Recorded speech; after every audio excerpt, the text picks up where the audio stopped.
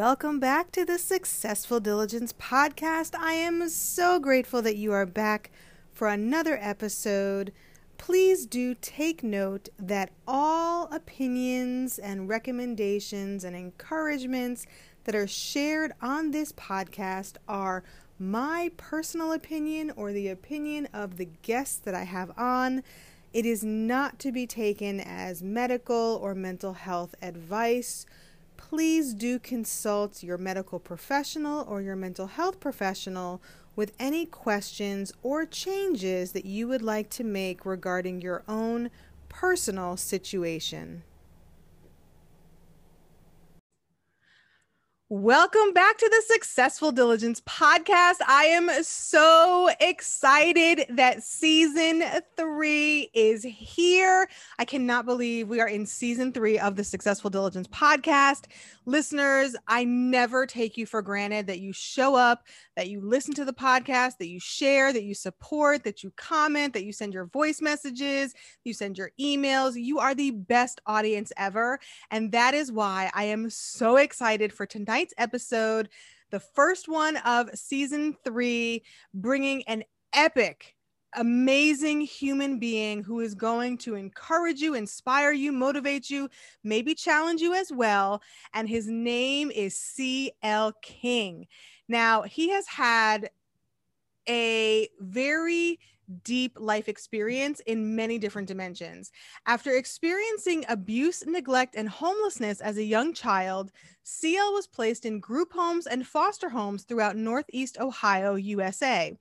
His foster mom, Ruth E. Plowden, told him that he could take all of the tragedies and all of the experiences that he had as a child, and he could use them either to make an excuse or use them to change the world. And after an honorable tour in the United States Marine Corps, CL, his wife, and 6 of his 7 children settled in Eastern North Carolina, USA.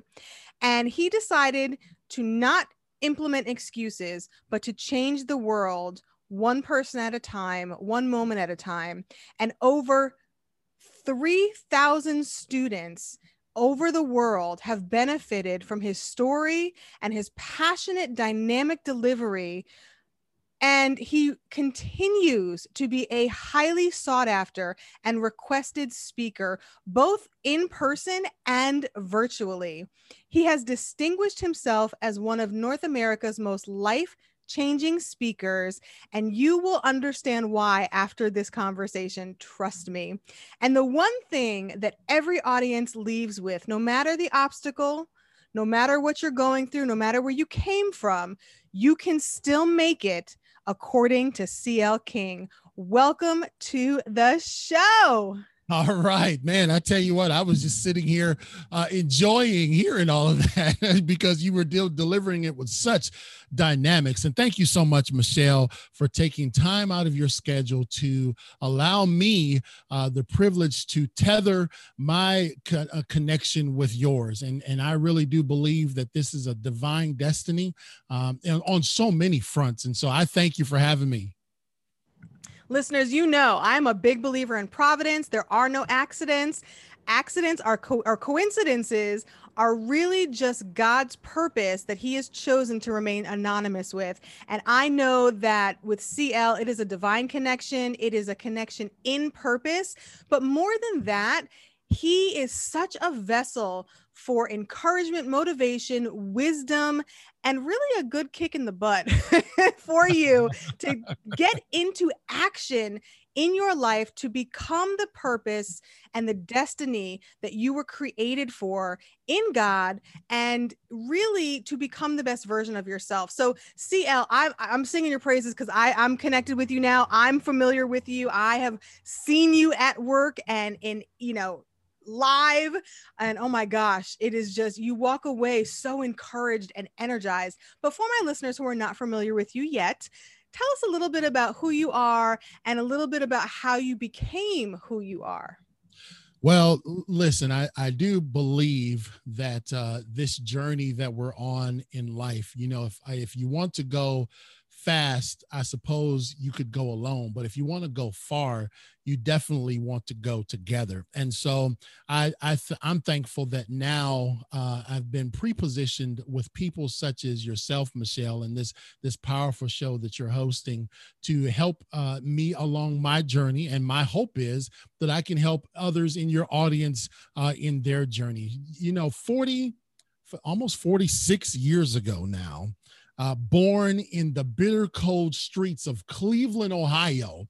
I was born there, and I was born in adversity. And when I say that, I mean, it literally was like almost instantly my life faced so many variances and tragedies. My mother was beaten by my father. She was hospitalized while she was pregnant with me. He beat crutches and broke crutches over her and sent her into early labor. And so that's how I got to come into the world in adversity. And that was a struggle. It was for her. And it obviously was for me, trying to understand what the real normal was for a kid in this bitter cold world. And so by the age of 3, I was taken away from my mother, Michelle. And that was, I crazy enough, I remember back at 3 years old, and I was put in my first foster home up in Pennsylvania. And all I remember is this big, huge field. It was a bunch of kids there. I think I was the only Black kid there. And it was so surreal wherever I was. And by the time that transition was set, I got back to Cleveland to live with my grandmother. And my grandmother had me from about 4 on till 9 or 10. And those years you would think would be better because my dad was there. My dad was in the picture. He wasn't married to my mother, but my dad was extremely abusive. And he came around and sometimes lived with my grandmother. When I say extremely abusive, when I say vividly, I vividly remember closed fist punches to the face, open hand slaps to a kid that I remember one time. This is the most vivid memory of abuse I have from him. I was a very nervous child because I was beat all the time. So I had problems with my bowels, going to the bathroom and being able to control it. And I remember one time I had an accident. And he had filled up the tub, and I was supposed to be, this was back before washing machines was cool now, y'all. I was in the tub washing out my underclothes, and he had filled up the tub to the point where he came in there upset because now he's a AME ordained minister, but he's drunk as a skunk every other day, right? So he held me down in the tub under the water. And I'm just like, you've got to be kidding me. This can't be how life is supposed to be. And so that was at his house. And somehow I circumnavigated the globe to get back to my grandmother's house. And I don't know if it was that generation, if it was, because there was a lot of, you got to think about who raised them and the generation before them. And so we're just a couple generations removed from, slavery and how people behaved. So my grandmother had the same problem. It was just different. Like she would put me outside in the cold, in the garage, the detached garage, and she'd just put me out there and leave me out there all night with the dogs. And I remember bales of hay around in the garage. And I'm just sitting here 6, 7, 8, 9, 10 years old thinking, what in the world? Who does this? I was looking outside of myself saying, this cannot be the way it's supposed to be. So I remember my grandmother, as we're talking about how I got to where I am, I'm trying to get there quick. She dropped me off at social services in Cleveland, Ohio. And somehow social services said, okay, you're going to go stay with your mother. Your mother is allowed to have you now. So I had to be maybe around 10 years old. I went to stay with my mother, and it truly was the most cataclysmic time in my life. It was defined truly by the most cataclysmic events that any young kid should ever have to experience. What does that mean? You've got me intrigued. What does that mean? The stuff that my sister and I, because my sister Melinda was there with me, she was a couple years older than me, the things that we were exposed to at that age, I'm talking sexual molestation. I was in the room when my sister was being molested, and I subsequently was molested by people that my mother allowed in the house. Rampant drug abuse and drug addiction, lights out all the time, no power in the house, eating in soup kitchens and homeless shelters, and walking. And Cleveland is not a small town, it's not Mayberry. Walking from one side of Cleveland to the other to deliver drug money for my mom. And I watched this as a kid, thinking, okay, my dad tried to kill me as a Baptist, as a Methodist minister, and here my mom is got all of these struggles, and all these things are happening to my sister and I, and it just cannot be. We got beat. When I say we got beat at that place, we got beat bad. And to this day, I'm 46 years old. I still have some of the scars from those beatings on my body. How And long were so you with your mom? just it wasn't very long. It may be a year or two. Let me tell you Okay. how it transitioned. Because that's severe trauma Oh, and abuse and neglect. And I mean, that's the cataclysmic is a word, but yeah. when you can sit in the room and I'm working on one book that you're going to help me with. But when you can sit in the room and not knowing, you know, the full breadth of sexuality and think that it's normal for your sister to be getting molested, thinking that's the way it's supposed to be. And so one day, my mother's husband, they called him Shaky. He was some guy. I don't know. He was strung out on drugs, but God bless him. He was my mother's husband, and he went to the soup kitchen and got some food, and then came back with a brownie. This is how it all pivoted, Michelle. He came back with a brownie. Now he left that brownie in the refrigerator. I went in late night and snuck it. You could see my ribs. We were so malnutrition. I went in there and snuck a little corner off the brownie. And it was so good, Michelle. I said, I got to go back and get me another corner of that brownie. Cannot resist the chocolatey goodness. And I teach a lesson on sin about that, but I'll leave that for another time. So I went and finished I reformed the brownie. I remember reforming it, trying to make it look back like the shape, going back. It was so good. I came back, I ate another piece. It was all gone. My mother said, I'm going to beat y'all until someone tells me who ate this brownie. I said in myself and to my sister, who did not tell on me, I said, I will not get another beating in this house. Not one more. We had pigeons living up you could see the pigeons down in the ground and in the rafters in the house, plastered walls that were unfinished, gapes in the floor in this house. It was an absolute, it should have been condemned. I said, listen, I'm not going to stay here and get beat one more day. Now, here's what I'm going to tell you. I'm leaving. I told my sister. At 11 years old, I walked out the front door. I kissed her that morning, kissed my baby sister who had just been born a couple weeks ago. And I walked out the front door, left the front door wide open, and never returned.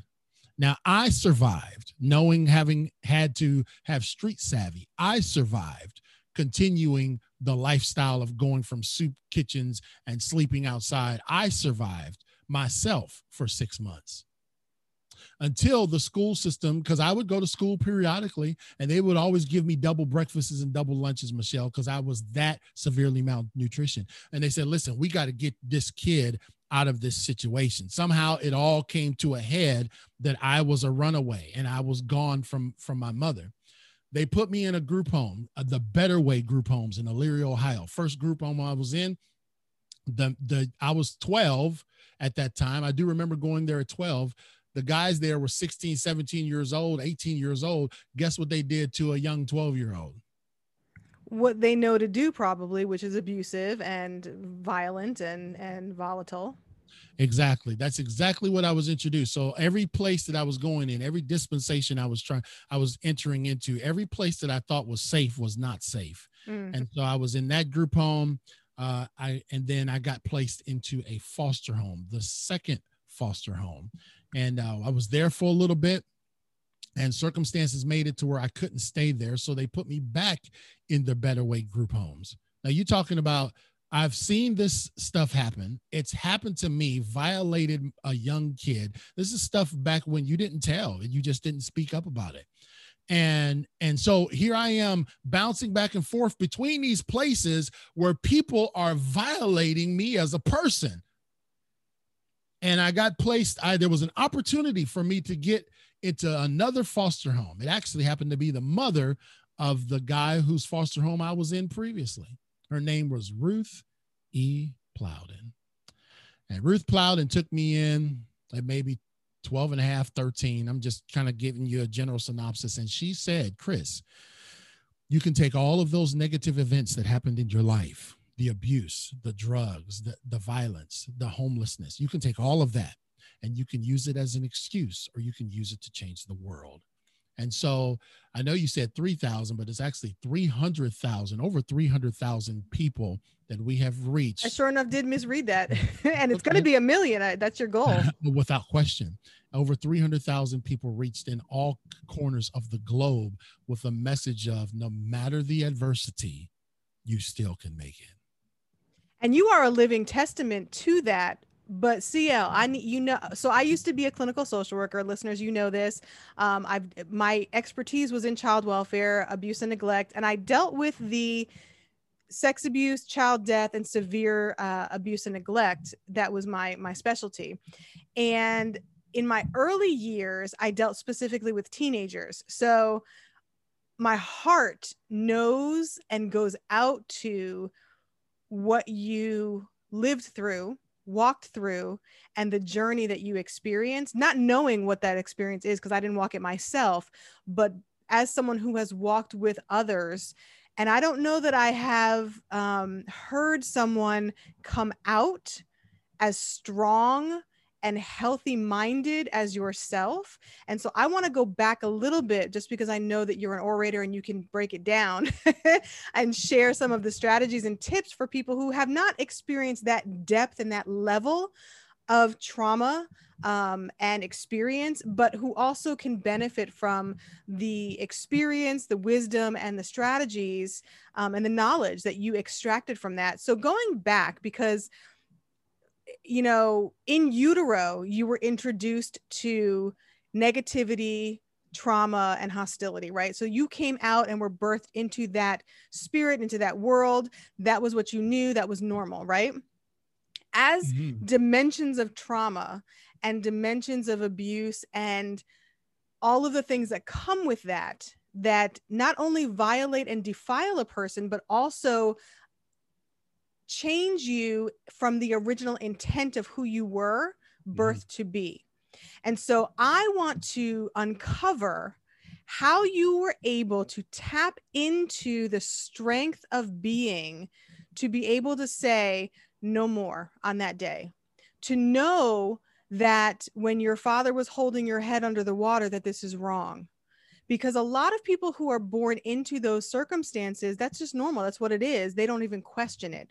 So what was it that had you even consciously aware that this is not right, this is wrong, and that there can be something different? That's a great question. What a tremendous question. And this is why you're such a global sensation, because you know how to phrase questions very good. And so thank you, Michelle. One of the things that I do recall vividly, I remember I don't like beanies and weenies very much. I will eat them if that's what's on the table. They know not to put them on the table much here because I remember eating at the soup kitchen one time. I think it was called Herman's or something like that. I was sitting there and they served you some beanies and weenies and they were burnt. And that's why I can't stand it, because that's why I thought, just forged in my mind. And I remember sitting there around all these hairy men and slumped over, just like you would imagine, big old wood table. It was just, it was the smell, the stench, and so on. And I said, man, it cannot end like this.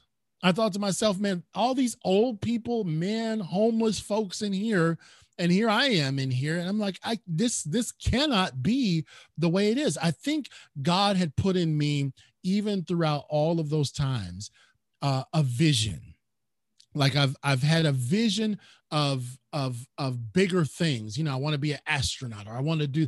I've always held in the back that no one could steal. They could steal. They could bring pain into my life. They could punish me, locking me up in the basement or out in the garage. They could do a lot of physical things to me, but they couldn't take away my vision. And I realized that once I had that and connected with someone that could allow that to manifest and to nurture it, that's what really accelerated things for me. I went from being a nappy-head kid from the hood in Cleveland to leading missions trips with a church in a church of 2,500 members, and before I ever stepped foot in the Marine Corps. So it was a vision. Like, even in the contrast of it, like, I see this is not what I've envisioned for myself.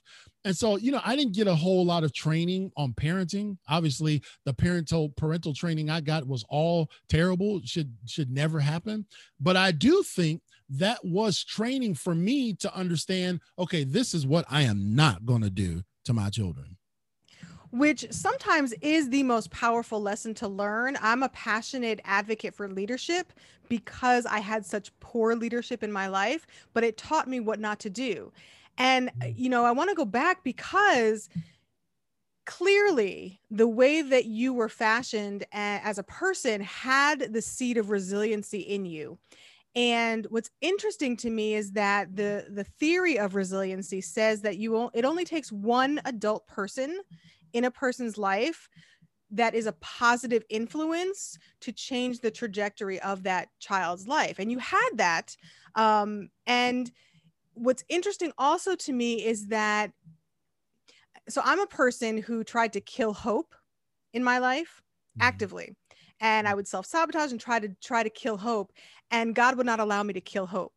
And what's interesting to me is that despite what they did to you from the outside in, that inside out seed that was placed in you before you were formed in your mother's womb was not able to be touched, defiled, or killed. And that seed was what was growing throughout your childhood to finally stand up in full manhood to say, this is what I'm going to implement from my superpower of choice for my life. And I love that you were able to access that.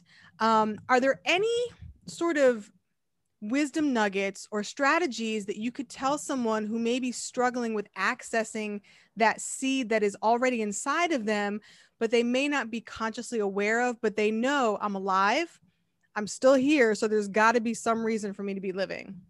Well, I can tell you this: if I look at it, if I look at the architecture of that question, and maybe we can formulate an answer, one thing that I realized is that location and proximity was important. Okay, there are people who were sitting on the porches with the brown bags in the hood when I left 30 years ago, and when I go back periodically to visit, the same people sitting on the porch with the same brown bags. My point is that could have very well been me. Okay. So when I liken my life to the sea turtle, the sea turtle was born in adversity. If it stays on the beach, it will succumb to the predators that are around it. Right. So and what I encourage people, everyone has a dream. Everyone has a vision. All of us have giftings. And even if your current environment isn't conducive for those giftings to come alive, I challenge you to keep going toward them. So when you talk about the sea turtle, you see those bodies flapping, right? You see them scurrying to the water. Why? Because they're changing locations. They recognize that they can't stay there. That's why, like the little kid in the soup kitchen, C.L. King, before he realized that I can't stay here. And this is not my final destination. Even though at that time I was homeless, I didn't have anywhere to go. I was wandering the streets. I said, you know what? I'm going to find the trajectory to get me at least away from here. Now, so you recognize that you didn't fit in that environment. it wasn't for me. That wasn't the plan of God. Yeah. And even the next environment that you can get to may not be the final destination, because only one out of 1,000 to 2,000 sea turtles will even make it to adulthood. So it is a measure of tenacity. But man, continuing to push toward that dream. Now, what you said was actually, I think, the total nexus to the change was somebody saw that. Ruth Plowden and Paul E. Plowden, my foster mom and pops, they saw that and they said, okay, we're not gonna pick you up and put you in the water, but we're gonna tell you to keep swimming. And every time you see somebody drop off, you see another sea turtle get snatched up by a hawk, what we telling you is keep swimming. And even when you make it in the water where there's a whole different set of predators, they said, your destiny is this. Keep swimming. Don't get your eyes focused on all the negative and the things that are falling apart. And all this, my foster mom didn't allow me to bring my past into the conversation. She said, you're not that Chris King anymore. You've got a totally different destiny. And it was because she nurtured that. She didn't hand it to me now. She was tough. My foster mom was a drill sergeant. She was tough. But she said, man, you keep swimming toward that water. So again, getting out of where I was important. And then finding someone to help nurture that was also important. That's why we can't do it alone. Now, let me backtrack, because what's coming up for me here is that, number one, you had to accept her boundaries and format. You had to accept that and fall in line. And the second thing that's really interesting to me is that you went into the Marine Corps. And so you responded positively to that discipline, healthy discipline, and the boundaries that she provided. But it makes me wonder, because, coming from a clinical background, when someone says, you're not able to talk about your past, you're not that person anymore, I understand the intent of that comment. I understand the sentiment behind that. But is there not value to also processing and reframing the narrative of what happened to you, which you did, obviously, because you walked that out, and you eloquently express it. But how did you get to that reframe of that narrative? Because I'm sure it wasn't that way when she said that to you. No, you're right. That's a great question. And, I'm in February the 6th, 1975, which is just a few mere mortal weeks away. I'll be turning 46 years old. Welcome to the club. We'll be the same age until July. Yeah, I knew that. I kept dropping that because I knew how old you were. Look, I'm 46. It's the oil of Olay that keeps me looking young, and age is but a number. That's right. I didn't, let's just be, if I can just help your listeners, let me be just totally transparent. Can I just be totally transparent with you? Please, we tell the truth here on the Successful Diligence podcast. That's good. I haven't been lying thus far, but let me just help you guys out, because everything that after Ruth E. Plowden's house on the external would appear to be absolute success. I mean, I traveled to Belden, England, helped co-lead a missions trip, talked to tens of thousands of people over in England, went into the United States Marine Corps, had an illustrious career, married my high school sweetheart, had 6 children with her and 7 total, settled here in a beautiful, expansive ranch. And God bless your wife for giving you those children. You know what I'm saying? But we didn't really deal with some of the dark times that I've had over 26 years of marriage.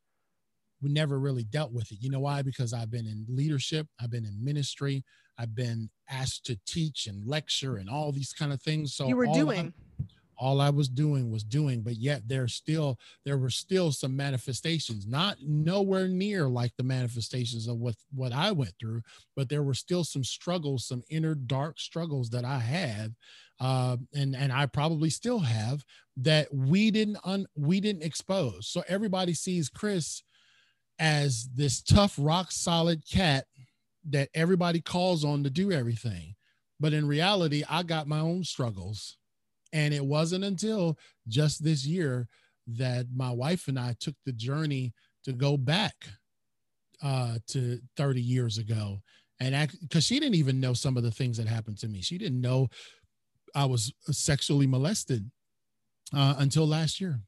And so you're right. You can by doing, you can put a good face on it. And I don't think I was a hypocrite or being fake, but I never dealt with, I went from going to hell in a handbasket with my mother and my family to someone guiding me to the direction I needed to go. But then I never got to process it. You're right. We didn't do groups and sit around and talk about it. It was just one of those things. And so I carried those dark elements of my childhood into my marriage. And for those married folks out here who have gone through maybe something similar to what I've went through, I don't have to give you a belabored explanation of what some dark times can be like. And let me just say, I've put my wife through some dark times because we didn't unearth and truly exhaust what I had brought into the marriage. I didn't molest my children. I didn't beat my children. No, but the root of the tree is still there until you deal with it. And if you're an apple tree and you don't uproot and replant a peach tree, you're still going to produce apples. And I want to highlight something here because you're a strong Black man. And in the Black community, up until recently, and when I say recently, I mean the last 6 to 12 months, it has not been a primary source of the conversation for men in general, especially Black men, to talk about mental health, emotional trauma. Forget about sexual trauma. That, I mean, unheard of. And I honor you for being so transparent and also showing up in your own life for yourself and for your wife, regardless of the timeline, because we're all on a journey and there's different seasons and timings. And sometimes it takes that journey to be able to have the courage to face whatever it was, or to deal with whatever it was, and to process. So I honor you for that. And I want to ask you, when you were in the season of doing and becoming, right? Emotionally, did you just put it in the self-conscious, and I mean in the unconscious, or were you aware of it but like, I'm not dealing with that right now? The dark side of CL King, yeah, it would manifest in different areas that would cause stresses and strains in my marriage, and to not deal with it with my wife, Before and marriage though, so like when you went into yeah. the Marine Corps, did that help you? Because there's anger, there's resentment, there's bitterness, there's all of those negative emotions that come, that are valid from your experience, that I can just imagine would come. Right. Was it that structure that you were given from your foster mom and pops, and subsequently the Marine Corps, and then the doing and the building and all of the things, was that part of what helped you sort of delay the processing? Yeah, keep it together. Absolutely. Because, they say in the Marine Corps, pain is just weakness leaving the body. So it was just one of those things. I mean, I didn't hardly go to even sick call the 4 years I was in the Marine Corps. It was just, mission first, mission first, troop welfare second. And so that kind of went in line with my foster mom's approach. She was like, hey, look, you can make excuses or you can change the world. And so when I went in the Marine Corps, that's kind of the way I did. And then right after the Marine, in the Marine Corps, getting married, we began leading major ministries in churches at 19, 20 years old. And so it was always about others and helping and building and all that. And so I had that structure. I had that foundation. I believe God also helped keep everything level. But then as marriage went on and as time went on, we started seeing more of these little little nicks in the armor. You know what I mean? We started seeing more of these little leaks of the exterior, and it's like, well, wait a minute, you're supposed to be this internationally known blah blah blah, and you got this is a problem. Yes, you know why it's a problem? Because it's been a problem the whole time. Y'all just didn't know it. Right. And the humanity of who you are peeps through. For me, the image that I get, I'm sort of visual sometimes with metaphors, listeners. You put up with me so well, but it's almost like a balloon. And over the years, the structure allowed little air to hiss out.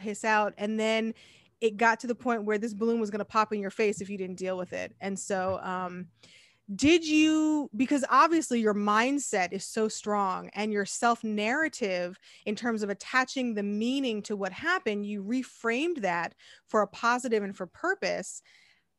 How did you do that? Was it through talk therapy? Was it through, releasing it physically from your body? Was it through, I mean, how did you do that?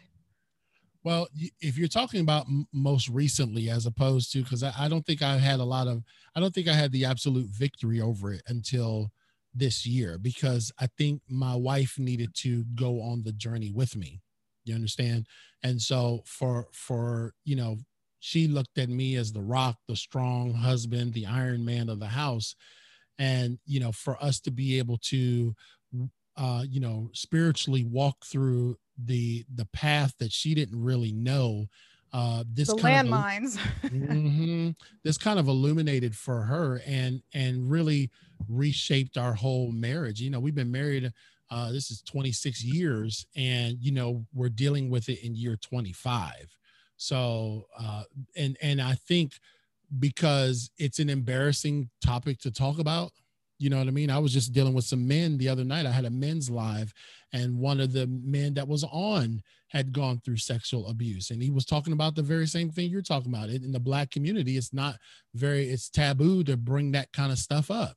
And so in my world, there's this image. Church is the worst place to expose yourself. Let me just be honest with you, because I've been in multiple levels of leadership, almost top tier levels of leadership.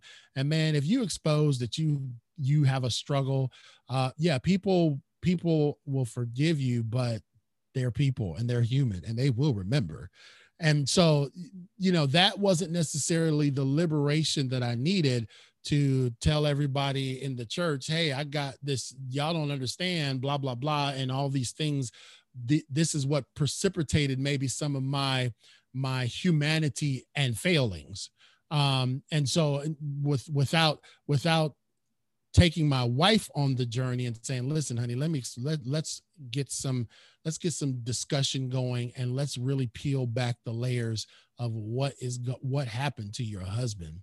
And when she heard this, it was like, okay, our marriage, our relationship all started over, because it's like, okay, so now this is why, and this is so now we can go through this together, as opposed to you trying to, subvert the truth Or and do it all alone and try keep to in the do it all doing alone. mode. So there's another That's level right. of intimacy and dimension of intimacy between the marriage that you now can access together, which is how it's supposed to be. So, we could talk forever, and I've got to have you back on the show, because we didn't even get into what you do and how you impact, and the 24/7 and your gear, like all the things that you do now, and who you are showing up in the world as today. So I definitely have to have you back. Non-negotiable. You're coming back on. You won't have to negotiate at all. Just consider it done, Michelle. I love it. I love it. We're in agreement and alignment. I love that. But what That's really right. strikes me about your story, and about you as a person as well, the more I learn about you and hear about you and watch you and just experience, because you really are an experience. It's more than just It's watching an event. because I mean the energy and just who you are and who you show up as in the world is such a gift, and it really is an experience. And listeners, when I encourage you to keep walking and be the best version of yourself and release the gift of who you are, Chris is a perfect example of, he just shows up as himself, and the gift and the light and the energy, that is what he releases to the world, that benefits so many people. And you have a same unique gifting and talent. You just have to access it and tap into it. But what really strikes me about your story is the tenacity, the resilience, the humility, the grace, and the strength that just shine through your entire journey, because it takes a lot of courage to just simply show up every day, Mhm. especially with the circumstance and the situations that you had to endure, experience, and journey through. And we all have our own burden to carry. In the church world, we all have our cross to bear. We all have our own life to live, but there's a purpose if you are able to reframe that narrative and that mindset. And so I just want to honor you for that. And I want to ask, what are like one or two or three wisdom nuggets that you really want the audience to walk away from this conversation with? Well, I'm gonna give you two, or yeah, let's see. You know, them preachers, they be long with it. Yeah, I'm getting ready to close, and they ain't never closing. 2 hours later, you're like, You know what I'm saying? And then it 14 offerings later, right. But I understand being a show host, I will employ brevity. The first thing that I would say to your listeners, who, by the way, you guys have to be top shelf to be following Michelle. This success narrative that she's propagating throughout the West and East Coast is really resounding. It's a resounding message that we need to hear. And for those who will hear me, I want you to know that I want you to connect with Michelle, because even just in this short amount of time that we've had, she has definitely injected more hope and faith than I probably have experienced all week, and that was last week. So we just starting out. So you set the bar very high. The first thing I would say is, don't be afraid to generate. And when listen, that's all I'm going to say. Don't be afraid to generate. Oftentimes, people are holding back on their dreams because of the fear, because of whatever. Listen, just begin to generate. When there is so much potential now in this world. There are people out there, Michelle, in your audience, that are authors. There are people out there that are entrepreneurs. There are people out there that are supposed to start churches, and they have a fear of what it means to generate. That means that means now there's a different standard for me, and that now I'm failure could be looming around the corner. Listen, I can tell you from having my vehicles towed away one time when I was behind on payments, you know what? It's just stuff. But your dream and what's inside of you is what God placed there. But he wants you to make that generation. He wants you to get that thing rolling. And I want you to know, in 2021, it couldn't be a better time to generate the energy and the kinetic movement for what you want to do in life. And I tell that to young people as well as adults. Do not be afraid to generate. There's something in you. Got a generator, and I want to command you and challenge you to make things begin to generate. And when you see, I started this podcast business and the speaking business, Michelle, 10 years ago, when I started my speaking business, I spoke to 8 kids that didn't care about a word I said. They was lit the head down. I ate some old gross lunch at some school, and nobody introduced me with some, flowing pageantry. Nobody cared about who I was. I wasn't on no marquee, and that's okay. I said, I got to generate. I got to make something happen. This is my dream. This is my vision, and nobody's going to generate it for you, ladies and gentlemen. So don't be afraid to generate. The second thing I will say is this: in all that we've seen, and I'm not a politician, so I sometimes dabble in it, and I stick my toe in, and the water's too hot, and I get on out of there, because that ain't my lane. Get back in your lane. Get back in your lane. That ain't my lane. People be trying to get me to do stuff. I'm like, yo, this is not my thing. But here is what I will tell you. I want you to develop. Y'all ready? I'm giving this to you for free. I want y'all to develop a resistance to resistance. I want you to develop a resistance to resistance. Because guess what? When you begin to generate things, come on, I'm trying to help you. I'm laying it down for you. When you begin to generate things in your life, just like, man, I want to write this book, or I want to start this business, or I want to open up my weave shop, or whatever it is you want to do, you're going to meet resistance. It is inevitable. No matter how much you think you got your business plan and your whiteboard and all your other things, man, you're going to meet resistance. And here's what you need to do. You need to get the vaccine. You need to become resistant to resistance and say, man, I don't care if that door closes. I don't care if that door over there closes. I will find some scrap wood out in the lumber yard and build my own door and walk through it. See, because so many people told me no when I started this business, Michelle. It was resistance everywhere. Who is this CL? Who does he think he is? Let me tell you something. Resistance is everywhere. But you got to develop the resistance to say, man, I'm stronger than the things that's forcing against me. Come on, somebody. Greater is he that's in you than Yes. he that's in the world. That's your 2 tips. Thank you so much. And even a resistance to the resistance from within, because yes, it's coming Yes. from without, but even to the resistance of yourself and those Mhm. limiting beliefs and that self-sabotage, developing a resistance and taking a vaccine for the inside resistance as well as the outside. I love that. Ooh, you got me Michelle, all fired up. do you know I almost quit my podcast at episode 98? I almost said I'm done with this because I have technical problems. You know, the struggle with, Yeah. and I do my show live, so I've had some blunders of shows. I mean, just train wrecks, and I'm like, man, forget this. I'm a speaker. I'm not a DJ. I'm not a podcast host. And I read the guys did this teaching because I was ready to just throw in the towel.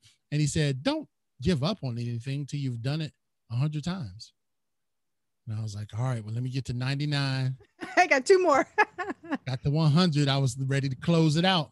And then all of a sudden, people from all across the world started contacting me and said, I want to be on your show. How do I get on this thing? I Because said, you're in man, the right lane. if I had stopped at 99 or 98, I would have never met you. That's true. That's very true. Because we met in a podcasting group. So that's very true. See? And so, yeah, I had to take my own medicine and develop a resistance to everything that was working against me. So, yeah, that's what I would say to your very, very gracious and amazing listeners. Well, I mean those 2 things were powerfully profound, and that is not even the typical wisdom nuggets that you drop. So I cannot wait to bring you back on, listeners. I know you are just chomping at the bit. So if my listeners are like, I can't wait till the next episode, I've got to connect with him. I've got to get more. I need to hear him, see him, connect with him. Where can people find you? Man, it's so simple. It's just clkingspeaker.com. clkingspeaker.com, and from there you can link to everything that we have: Facebook, Instagram. We're all over the social media, but The podcast as well. The podcast is linked there as well, and we've got a podcast that we are going to have you on February the 2nd, 4 days before my birthday, and so we're looking forward to that. We're going to do that in the live environment, Michelle, so it's going to be off the hook, sister. That's going to be epic.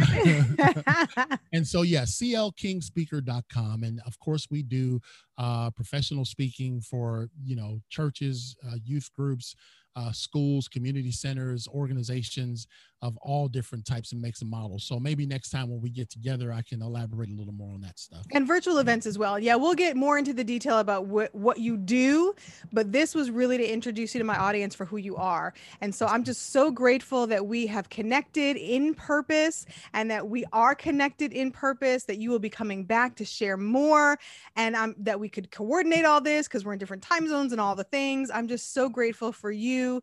Thank you so much for coming on tonight. Well, God bless you, and thank you for having me. I appreciate it. And listeners, as I always say, keep walking. Always, always keep walking, because if you continue to walk, you will reach your destiny. You will reach your destination. You will arrive at your purpose. And on the journey, I encourage you to always, always choose gratitude. Tickets are on sale now for the Tap Into Your Personal Power one-day conference, completely virtual, online. It is happening on February 6, 2021, one-day conference where you are going to learn how to show up in the world in truth, aligned with your values, how to be brave and unapologetically you when you show up in the world. And it's not just the concepts that we're going to dig into. We're going to cover applicable strategies on how to accomplish this, and also how to be true to yourself and understand who you are. You are going to hear throughout the day from international speakers who share their journey, their hard-earned lessons and wisdom nuggets and knowledge, so that at the end of the day, you will walk away with tangible information, resources, strategies, and yes, some goodies too that we've got in store for you. You will be inspired and motivated and equipped to move forward towards the life that you know you want to be living and you want to get up for on a Monday morning. Our keynote speaker, you've heard her voice before. She is a phenomenal human being. Her name is Tiffany Johnson. She is an international inspirational speaker, author, podcast host, and she has been on the podcast before, sharing her experience of surviving the 1999 Swiss Canyon disaster, the phenomenal event that happened.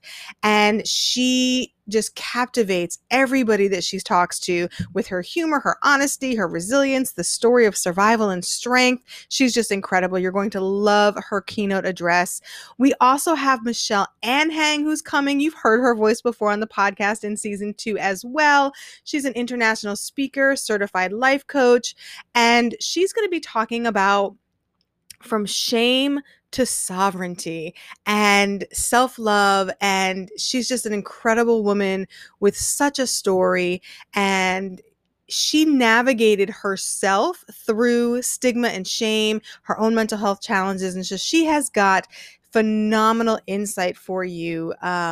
And then we also have Joel Hawbaker. He's been on this podcast 3-4 times. I can't even count. He is just a phenomenal human being. He's a blended family coach, award-winning teacher, author, speaker, frequent podcast guest. I think he's been on over 100 podcasts over the past 12 months.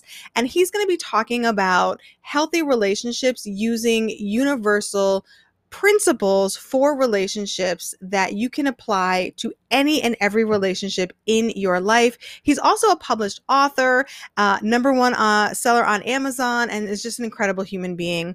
And we have a new speaker who's been added to the lineup, and she is just amazing. Her name is Heidi Sawyer.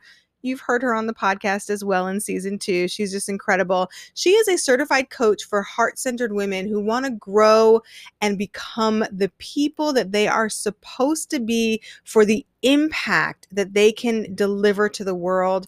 And her expertise is helping you find confidence, get clear-minded, and she uses science-based methods to help rewire your mindset and break through limiting beliefs and self-sabotage so you can get into action and live a life that you want to be living. This conference is going to be absolutely phenomenal. I will be there as well as your host and MC. I'll probably get in some wisdom nuggets myself, with my signature talk of paying attention and accessing self-care and all of the things that I talk about on the show that you already know. But you don't want to miss this event. Trust me. Go to successfuldiligence.site, register for your ticket today. February 6th, 2021. Get your tickets now, get them early. And there's different levels as well, because there's different goodies and freebies that you get with the different levels. So check it out, successfuldiligence.site. There will be a link in the show notes as well. And I am looking forward to seeing you there.